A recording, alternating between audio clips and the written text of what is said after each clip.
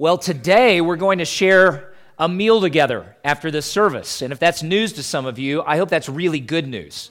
Some of you may have even been saying, what am I going to do for lunch today? I have nothing in the house and I don't really want to go out somewhere. And, especially after that whole Thanksgiving, Christmas, New Year's run, we're all a little overfed, honestly, at this point. But we've got a good meal for you today. There's chicken of two kinds. There's going to be fried and there's going to be baked. So those of you who made New Year's resolutions to leave all the really good food behind, you can have the baked. And then there's other fixins. That's what we would say in the South, fixins to go with it. And it will be a really good time together. More than the food, though, the best part of this is people.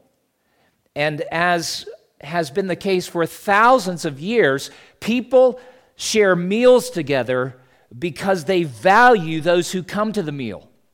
Sometimes you share a meal in celebration of a special event, don't you? Wedding receptions begin to come to mind. It's a really special day, and so we're going to have a big feast in celebration of this moment. Or maybe it's an anniversary. Maybe it's a birthday. Maybe it's a retirement party, or maybe there's some celebration because you've been promoted at work. But it's not uncommon to use food as a means of expressing our delight in an occasion and also our delight and joy in the people that we're sharing the meal with. Sometimes we just sit down to a meal because we really love one another. And that's really what's at the heart of our family meal today after this particular service. Have you ever thought about some of the stories in the Bible, though, that show God himself sitting down to eat with people? There aren't a lot of them, but they're sprinkled throughout the scriptures, and some of them come at really significant moments. There's one recorded in the second book of the Bible, Exodus, where Moses records the remarkable event in which he and his brother Aaron, who's the first high priest in Israel, and then Aaron's sons, Nadab and Abihu, are present, and 70 elders, Exodus 24 tells us. And this is right in that moment where God has been giving his law, and then Moses has affirmed the terms of the covenant with the people, and it's come through sacrifice, and he's actually taken blood from a sacrificial animal and sprinkled some of it on the altar, and then actually sprinkled some of it on the people. And obviously he couldn't get it on, all 1.5 million or however many people were there. Powerful symbols, though. And at the end of that ratification, the ratifying of the covenant, God calls these particular men, representatives of Israel, to come up on the mountain. And Exodus 24, verses 9, 10, and 11 tell us that those men sat down and ate and drank in the presence of God and beheld his glory. Quite a remarkable account. If you read all the way to the end of the Bible, one of the highlights of the revelation of Jesus Christ as recorded by the Apostle John is the marriage supper of the Lamb, where Jesus spreads a banquet table for all of his redeemed people, people from every tribe and tongue and family and nation, people from every age and generation assembled there. What kind of a table must that be? What kind of a spread must that be? And he calls people into this table fellowship, and it's a celebration, the greatest banquet ever given. Well, these would just be some of the examples of God himself sharing a meal with people who honestly deserved his judgment and condemnation, but people who received something, just like we've been singing all morning long. My sins are many, his mercy is more. My sin merits his judgment and condemnation, but he gives grace. He forgives, he restores, he redeems, he reconciles, all kinds of words that come to mind. Now, last Sunday, Matt preached a great message from Mark's Gospel, chapter 2, verses 1 through 12. If you were not here, you need to listen to it. If you haven't been able to listen to sermons yet, go to our website. There's a drop-down option for you, and typically we get all the sermons there. Every once in a while, some little funny thing happens, but our intent is week by week. That's just something you can file away and know. And if you haven't listened to that message, you really need to, because that first portion of Mark 2, where Jesus demonstrates he has not only the power to heal a paralytic, he has the authority to forgive a man's sins. That is tied in very specifically and vitally to what we're going to look at today. Now, it may not be apparent as we first read through this, but the question we need to be asking is, how does the forgiveness that God grants to sinful people like us, how does that actually affect his relationship with us? I wonder if you struggle sometimes like I do to truly believe that your sins are fully forgiven. Now, I believe it because God says it so, but sometimes I have to wonder, how does he feel about me? What does he think about me?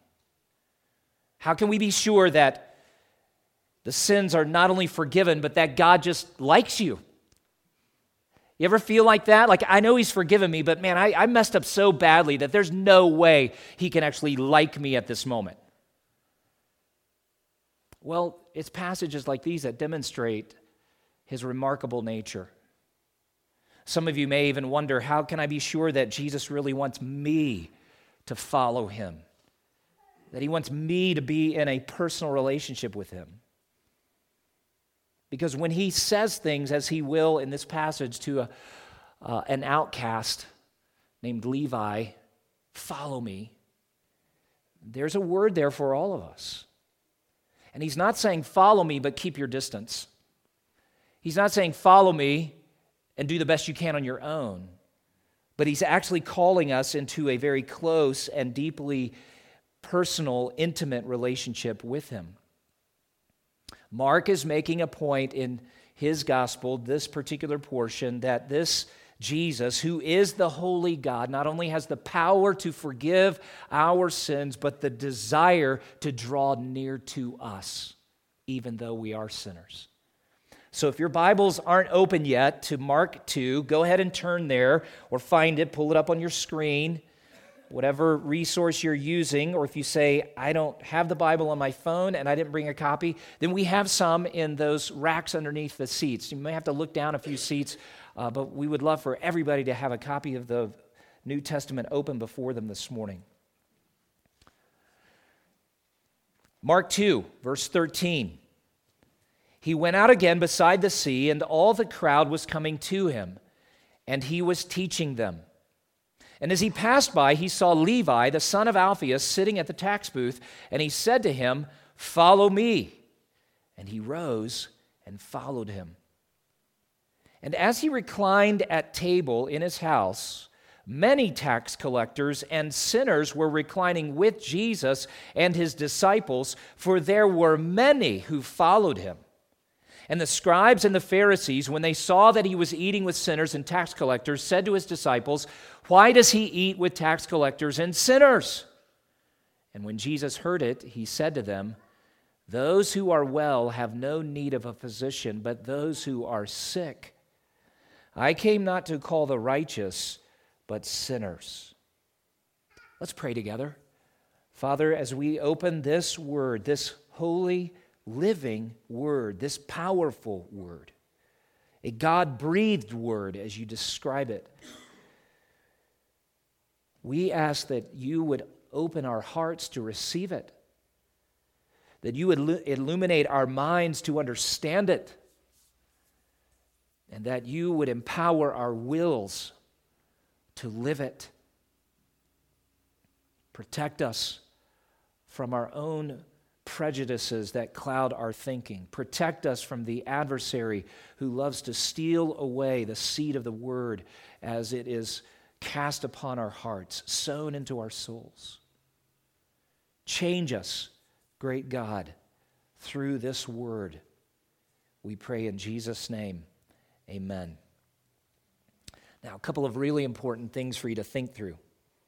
I talked a moment ago about sharing meals together. That's a picture from warmer days. A park not too far from here. Some of you were there, and some of you recognize, oh, that's me. Oh, yeah, I remember that. That was one of our great Sunday picnics. And those days will come again. Aren't you excited as I am that the days are actually lengthening now? I love fall, But then somewhere about mid-fall, I start realizing, you know what? The sun's going down sooner and sooner.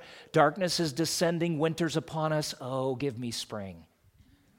Well, when we turn the corner at, that great moment, December 21st, typically, where the days start to lengthen again, I start thinking about moments like this. And we're going to stay inside for the meal today, which is a good thing. But it's going to result in really great stuff, great conversation. Some of you are going to meet others here that you haven't really talked to yet, and you'll stay at the table maybe a little longer than you might have because you're going to make some connections and things. But these meals are really important, and I want to make it as personal as possible with that little image right here at the outset, because Jesus does something that nobody would have expected him to do in that culture. We read this particular portion again, and after he says, "Follow me," and Levi rises and follows him, then look at verse 15. As he reclined at table in his house, many tax collectors and sinners were reclining with Jesus and his disciples, for there were many who followed him. And that little term reclining is more of a Middle Eastern tradition. We typically sit at the table and pull ourselves up to the plate and utensils and have that all in a place that's comfortable. But had we grown up in that day and age, we would have been very comfortable actually lying down, and feet would be away from the table, but your hands and face would be right there at the food. It seems foreign to us, but this is actually a sign of friendship and intimacy. And here's Jesus, who's God come in flesh, reclining with tax collectors and sinners.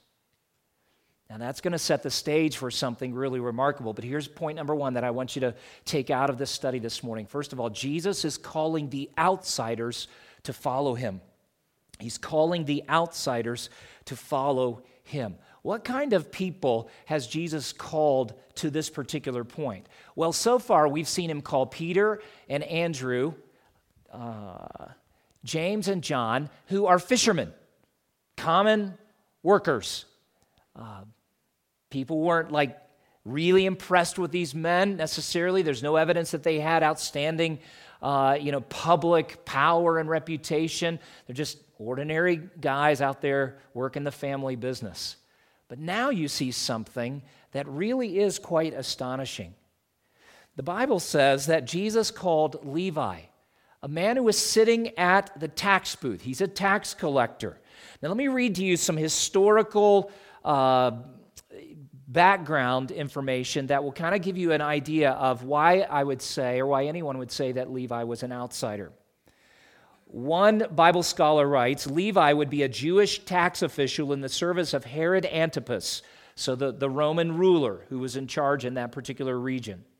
Such officials were detested everywhere and were classed with the vilest of men. The practice of leasing the customs duty of a district at a fixed sum encouraged gross oppression by tax officers anxious to secure as large a profit as possible.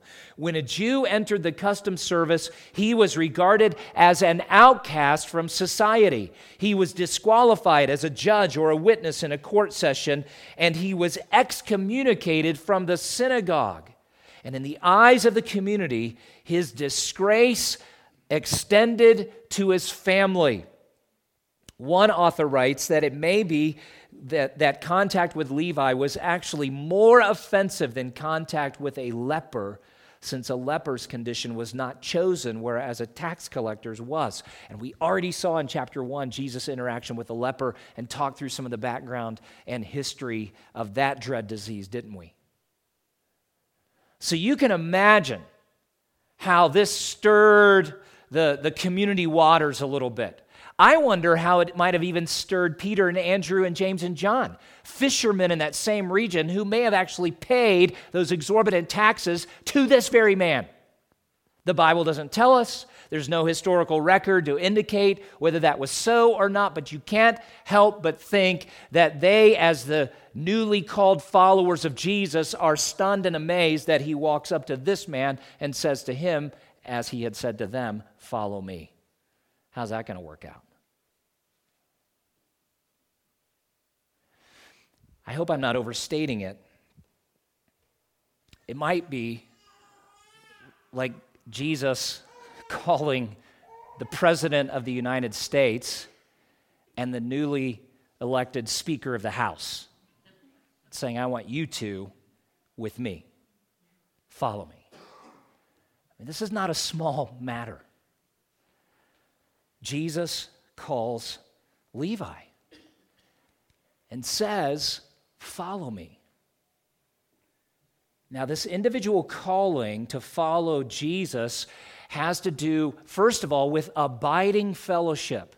We've seen this before, so I don't want to spend a lot of time here, but I want to review it and make sure you understand the nature of this call, because it actually does have application for each one of us. Abiding fellowship. Jesus is calling Levi into a personal relationship. Now, there are components of that, and the first would be simply that he's saying to Levi, I want you to come follow me and learn as a scholar from a student. But there's also more to it, as we are beginning to see more clearly and more clearly through Matthew's gospel that he is calling, or Mark's gospel, that he is calling this man to experience the spiritual component of following him, and that is salvation, chiefly the forgiveness of his sins and the transformation of his life as he becomes a true disciple, a true follower. It's important for us to know this, because when Jesus calls any of us to follow him, it is a different kind of call than what the rabbis of the day, the scribes in particular, would have been calling or extending to other people. Theirs was simply more of, let me teach you, be my student. It had nothing to do with an intimate relationship that would result in a transformed life. But Jesus calls Levi, and amazingly, he responds. He rose and followed him. This really is an astonishing moment. When you, as a tax collector, kind of secured your own market share, you were set for life. Now, lay aside for a moment the fact that what he did was unethical in the big picture. Sure, it was sanctioned by Rome, and as part of the culture, people were just kind of used to this extortion. I don't think that's too strong a term. But Levi hears the call of Jesus and drops it all and never goes back to it. That would be like someone here hearing the call of Jesus to follow him and leaving a really well-paying job. I'm not talking a job that just kind of gets the bills taken care of and puts food on the table and gas in the gas tank and, allows you maybe once or twice a year to take a little excursion or vacation and not break the bank. I'm talking like this is a really wealthy, powerful man. And the story unfolds here, and you can see the other accounts in other gospels. He just drops it and chooses Jesus over those tax collecting tables.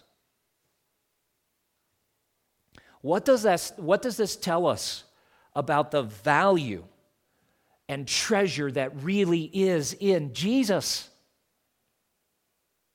And what does it say about a person who has the opportunity to follow Jesus yet says, nope, rather have my business profits, rather have the things I'm familiar with? It's not just Levi who responds in an astonishing way, but if you read verse 15, many are described as following him. If you've never taken time to consider what is so compelling about Jesus Christ, that people like Levi and Peter and Andrew and James and John and actually thousands and millions of others through the ages, what's so compelling about Jesus that would cause all of these people to follow him, you need to consider that. And God has brought some of you into a moment just like this because he wants you to follow him. and you've been giving your life to stuff. Maybe it's material possessions. You've been giving your life to a career path that would lead to some kind of success or maybe security that you say, if I could just have that, my life would be complete. And the reality is you're not created for that stuff. You're not created for career paths. You're not created for an earthly security, which actually is false security. You're created for Jesus.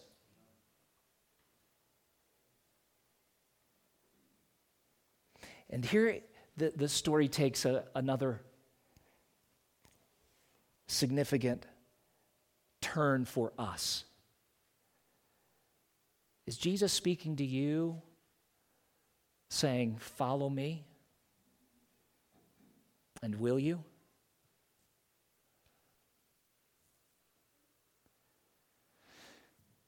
If that's Jesus out on point,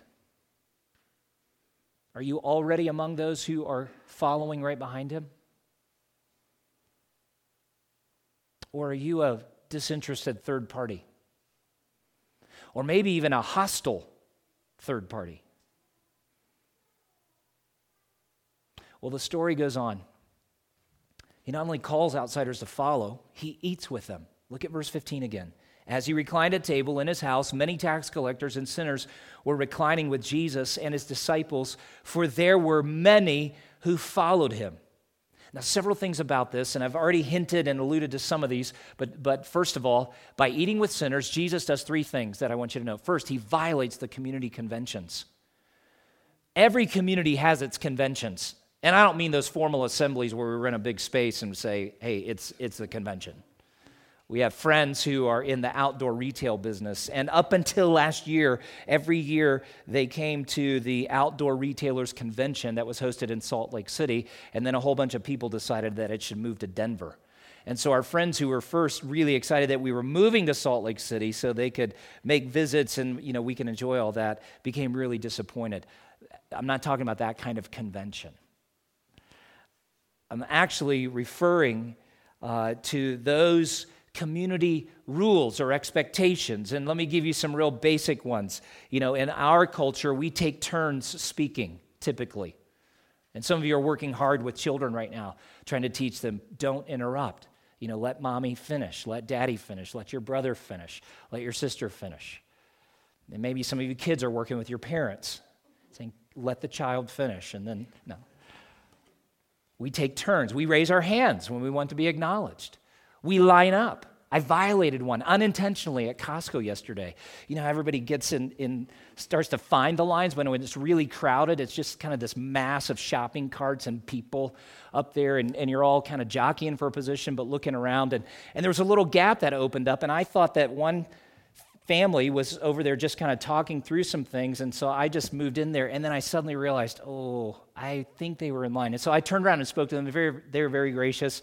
Because I had fewer things in my cart than they had in their 2 carts that were heaped up, they said, you go ahead. I felt guilty. Not that I had sinned, but I had violated one of the community conventions. We line up and we stay in line, and we don't cut in line. It's very bad. I had never heard this term before until I was actually looking through some things this week that some people... we all practice this, what some people call civil inattention. Do you know what that is, civil inattention? It means we don't stare at one another. So we'll be in it. This is another thing that you do when you're in line at a place like Costco or somewhere. You don't make eye contact with the people who are next to you without saying something. No, it's civil inattention. You act as if they're not there, that you don't really hear their conversation, even though you love hearing those things sometimes, don't you, right? Civil inattention. What happens, though, when you live in a community that has not only developed its conventions, but ties the individual's spirituality so closely to what you do and don't do, what you say and don't say, what you eat and don't eat, who you eat with and who you don't eat with, ties it all to your spirituality and commitment to God. Oh, it can become a really ugly community. So when I say that Jesus violates the community conventions, it's not simply that he's going, you know what, I don't feel like lining up or raising my hand or acting like you're not there anymore. No, he's actually going after some of these community conventions that have been tied to love for God, piety. And by eating with sinners, he just picked a fight with some of the religious leaders. There were all kinds of restrictions related to food, and it's in this particular section of Mark's gospel, it's not only this story, but there's one coming about fasting, and we're going to also see that on the Sabbath, Jesus does things that stir the pot, including picking corn with his disciples and eating it, and I mean, he's just going after these community conventions. Part of Jesus' mission is to demonstrate that the salvation he is offering really is by grace alone. No Jew in his day could earn his or her way to God by eating certain foods and abstaining from others. And you can't do it today. No one in that day and no one in this day earns salvation by ceremonial washings, whether it be before a meal, as the Jews would wash their hands in special ways. You don't earn your salvation by eating with certain people and not eating with other people. And in an effort to be spiritually pure, the scribes and Pharisees had actually moved beyond God's Old Testament laws that talked about what foods you should eat and what you should not, how you should eat, and prepare yourself so as not to be spiritually defiled. And they had developed their own traditions, which had become so burdensome and impossible for people to practice. And because your ordinary people couldn't maintain all of this, these echelons of spirituality began to develop. And so you had people at the top of the pile who were the really spiritual ones, and then a whole lot of people kind of struggling in the middle. And then you had people like Levi, or Matthew, as he's also known in the list of the apostles, who not only weren't doing the right stuff, but were doing wrong stuff. Sinners. I mean, these are law breakers. But these are the very people that Jesus says, let's eat. So he violates the community conventions. The second thing he does is to jeopardize his credibility. He's a rabbi. And it's already been recorded in Mark's gospel, remember, that he taught as one having authority and not as the scribes. So they've got to pay attention to him because stuff's happening. When this man opens his mouth to teach, people are responding in ways that they're just not responding at the synagogues when those scribes and rabbis are teaching. But they tied their credibility so closely to their law keeping that for Jesus to share a table with someone who was recognized as a sinner just like totally destroyed his credibility in their eyes. But if you're Levi, or if you're one of Levi's friends who was invited to this meal, what's happening to the credibility of this teacher named Jesus? You're buying even more of what he's selling, aren't you? Because you're saying he not only teaches with authority that compels me to follow him, he's living out something very different here from what I see in the typical rabbi or scribe or Pharisee. Here's the third thing, and most importantly, he actually reveals his nature. As God come in flesh, Jesus is showing us something about the very nature of the God we cannot see with these eyes. And what he reveals actually encourages people who know that, as we again sang in that chorus of Just As I Am, the broken ones, and it compels us to come. The sick ones compelled to come and be healed. Sorrowing ones compelled to come and be comforted. Sitting down with sinners who deserve condemnation and judgment, but are now receiving hospitality from the God-man is astonishing. And it is the visible demonstration of the grace and mercy he offers when he forgives us for our sins. And this answers, I think, definitively those questions we all wrestle with. I know God forgives me, but does he like me? And the answer is he forgives you so that he can develop that relationship with you, so that he can show you he likes you and loves you and longs to be in personal relationship with you. Who wants to be in a religion where God is distant and impersonal? But Jesus came into the world in part to say, I want you.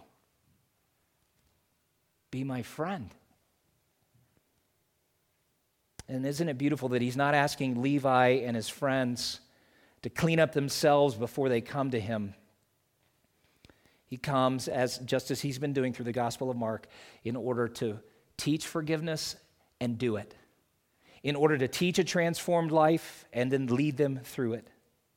One author writes, this meal takes its place very naturally with the two preceding sections of the gospel as a sovereign demonstration of the forgiveness of sins. The meal was an extension of the grace of God and an anticipation of the consummation when Messiah will sit down with sinners in the kingdom of God, marriage supper of the Lamb. So Jesus not only calls outsiders to follow him, he eats with them as a sign we're friends. Now, look at verses 16 and 17. We need to go a little deeper here. I've touched on this already, but he also is scandalizing the self-righteous. Now, here's the big question. In verse 16, why does he eat with sinners and tax collectors? Scribes of the Pharisees, they want to know. Because this is a violation of the community conventions that they have tied to their spirituality. It's unclear whether or not they think Jesus should be eating with them as the religious leaders. You know, that might make sense a little bit. Hey, you're a rabbi, we're experts in the law, we have a lot in common with respect to Old Testament law and the teaching of it. But it doesn't indicate that they're offended that he didn't eat with them, but certainly we're all in agreement that they don't think he should be eating with tax collectors and sinners. Another Bible commentator writes, Jesus scandalizes those who define the gospel in terms of pure moral reformation and character formation of our day. And this is an important thing, and whether you are a follower of Jesus presently or you're thinking about it and considering it, Jesus, through the gospel, is not simply calling us to a kind of self-reformation. He's actually calling you to be transformed by his gracious work in you. Yes, your obedience matters, but not so that you gain acceptance and favor from God. Obedience is the response of our hearts as we have received complete forgiveness, as we have been justified by faith alone. Yes, he wants me to obey his laws of love. Yes, he wants me and you to walk in righteousness and holiness, but he's not asking you to do it so that you can keep your standing, your grade A status in heaven. The scribes don't get that. For them, Jesus has defiled himself, and these sinners should clean up their act, and Jesus should stop eating with them, and they should all obey the law, and when they've all agreed that we're good and righteous, then maybe we could talk about having a meal together. But look at what Jesus says. Here's his explanation. The words are there on the screen before you. He uses a common saying to answer the objection of the scribes, and you can find similar statements of this. It's almost a little bit of a parable, but he says, those who are well have no need of a physician, but those who are sick.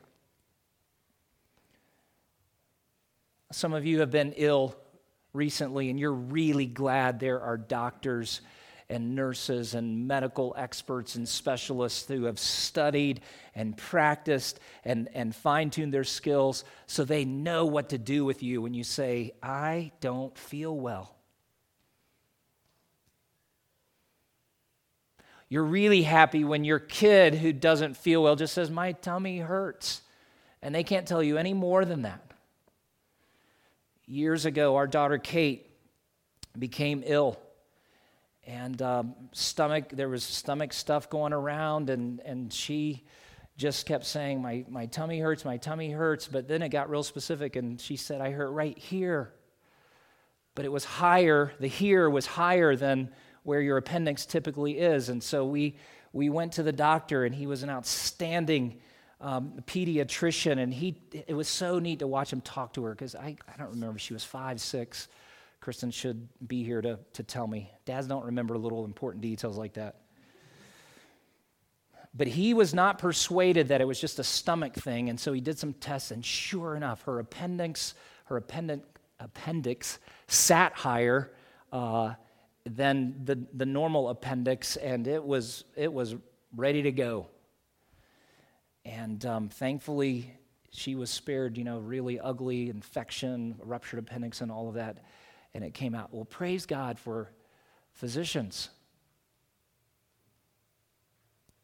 And Jesus is making a powerful point to say, I know who these people are, and I know all about their lives.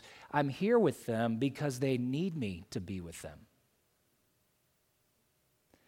And when he goes on to say, I came not to call the righteous, but sinners, he's not actually acknowledging that there are two classifications of people in the world, and some need help and some don't.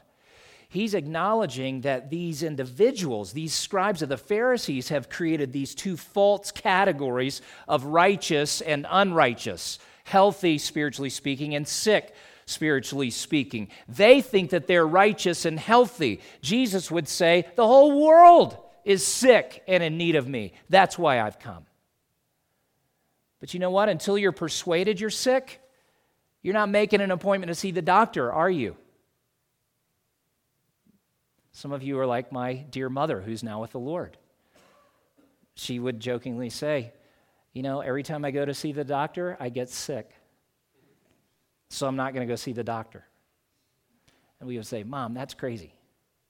And she would laugh because she knew it's crazy. Did the scribes of the Pharisees need Jesus as much as Levi and his friends? The answer is yes. Jesus would just as quickly and happily sit down for a meal with those scribes and Pharisees as he is with Levi, his buddies, and other sinners.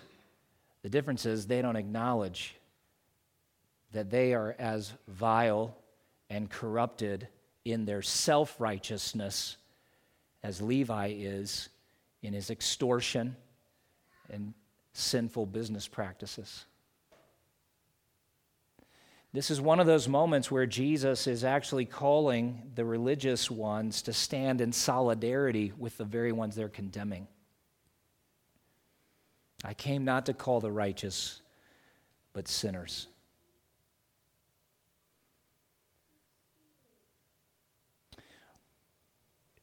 In the Apostle Paul's letter to Rome, he quotes a number of Old Testament passages and makes a particular point in Romans 3:23 that all have sinned and fall short of the glory of God.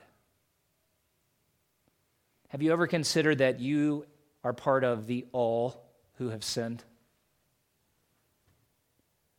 Some of us have grown up in communities where those conventions that I spoke of earlier were tied so tightly and even fiercely to our religious standing that it's hard for us to separate the way we live from our spirituality, and because that all gets complicated and confusing, we're in this perpetual state of uncertainty with how does God feel? What does he think about me? Where do I stand with him? And you know what begins to clarify all of that? When as a first step of faith you acknowledge before him, I am sinful in a way that I can't remedy. I'm sinful in a way that all of my obedience from this point forward won't make up for the sinfulness, not just the sinful acts that I've done, but the sinfulness in my soul. The sinfulness within me that continues to produce these sinful acts. I'm a desperate sinner. And what we're seeing is that when people who know they're sinful, who know they're broken by sin, who know they're deserving of God's judgment and condemnation, when they just humble themselves and stand before Jesus and say, "This is who I am, please help," He does. He forgives. And then beyond that, He says, "Follow me. Come into close relationship with me. Let me teach you, let me transform you by this relationship I want with you." And if you grew up in a system that doesn't really have a place for that personal relationship with Jesus Christ, no doubt you've just felt this tremendous pressure and responsibility all your life to make God happy, keep the rules, got to keep my religious community happy, got to make sure that I'm not like stepping out of line because I don't want to be ostracized, I don't want to be an outsider. Who wants to be an outlier? But you're never really sure where you stand with the community or with God, are you? That's why you need Jesus. That's why all of us need Jesus. As we think this through here in conclusion, I want to ask you first of all, as you think back through this story, who do you most closely identify with? Just think through the main characters here. You've got Levi, who's a tax collector, and then others. They're not named there, but other tax collectors. You've got sinners. He doesn't name Peter and Andrew, James, and John, but they're there. So there are some followers. You've got the scribes of the Pharisees. Very religious, but clearly not where Jesus is. As I think that through, there's a little bit of me reflected in all of those. Because there's a little bit of Pharisee in me. There's a lot of Pharisee in me. That's more concerned about what you think. Will you like me for who I am? Will you approve of my sermon this morning? There's like my self-righteous tank hopes to be filled up with some really good compliments before I leave today. Isn't that terrible? And now you're really in a pickle, because if some of you are like, I would have said to you, "Hey, thanks for that message, but now I can't say anything." I leave that between you and God. I'm just telling you, there's Pharisee in me that wants your affirmation and approval sometimes more than I want God's. There's also a lot of ugly sin that's just been resonant in my soul through the years, and it's produced really dark stuff. In some ways, I want to say I relate more to Levi and his buddies than anybody else. But you know what? I can also say I've started to follow Jesus like Peter and Andrew and James and John. And I'm so excited to see what Jesus will do next, not only as I read through the scriptures, and I know these stories pretty well, but I'm not expert in them, or I've got it all memorized and filed away. I'm also excited to see what Jesus is going to do next just in this walk of life that we're living together. Who do you relate to? And is it not apparent that everybody in this needs Jesus as he is and needs to get as close to him as possible? So again, we come full circle now. When Jesus says, "Follow me," he's talking to you. Are you? Are you really following him?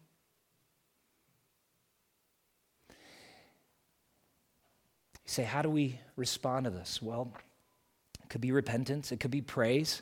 We sang earlier, we're going to close our service today, and maybe this will make these words a little more meaningful, but what a wonder and marvel it is when we were singing a new hymn, His Mercy is More, but think through this text. What love could remember no wrongs we have done. And that little turn of phrase is, what kind of love is this that God would forgive us and say, "I'm not going to recall your sins anymore"? What kind of love is that? Then the author goes on, omniscient, all-knowing, he counts not their sum. Thrown into a sea without bottom or shore, our sins they are many, his mercy is more. So as we sing from that sense of awe and wonder that Jesus forgives our sins and calls us to follow him, to know him, to be in this intimate and personal relationship with him. So I would say, make sure you're following him, praise him for this powerful truth. And then here's a third point of application that comes to my mind. Share it. Tell others. That's apparently what Matthew, or Levi, as he's called in this particular in this passage, had done. And if you compare it with the other Gospels, there's evidence that Matthew is the one who hosted this banquet and said to all his friends, you got to come. You got to come to the table with Jesus. All of us can do that. Just tell other people what you are finding and experiencing in Jesus.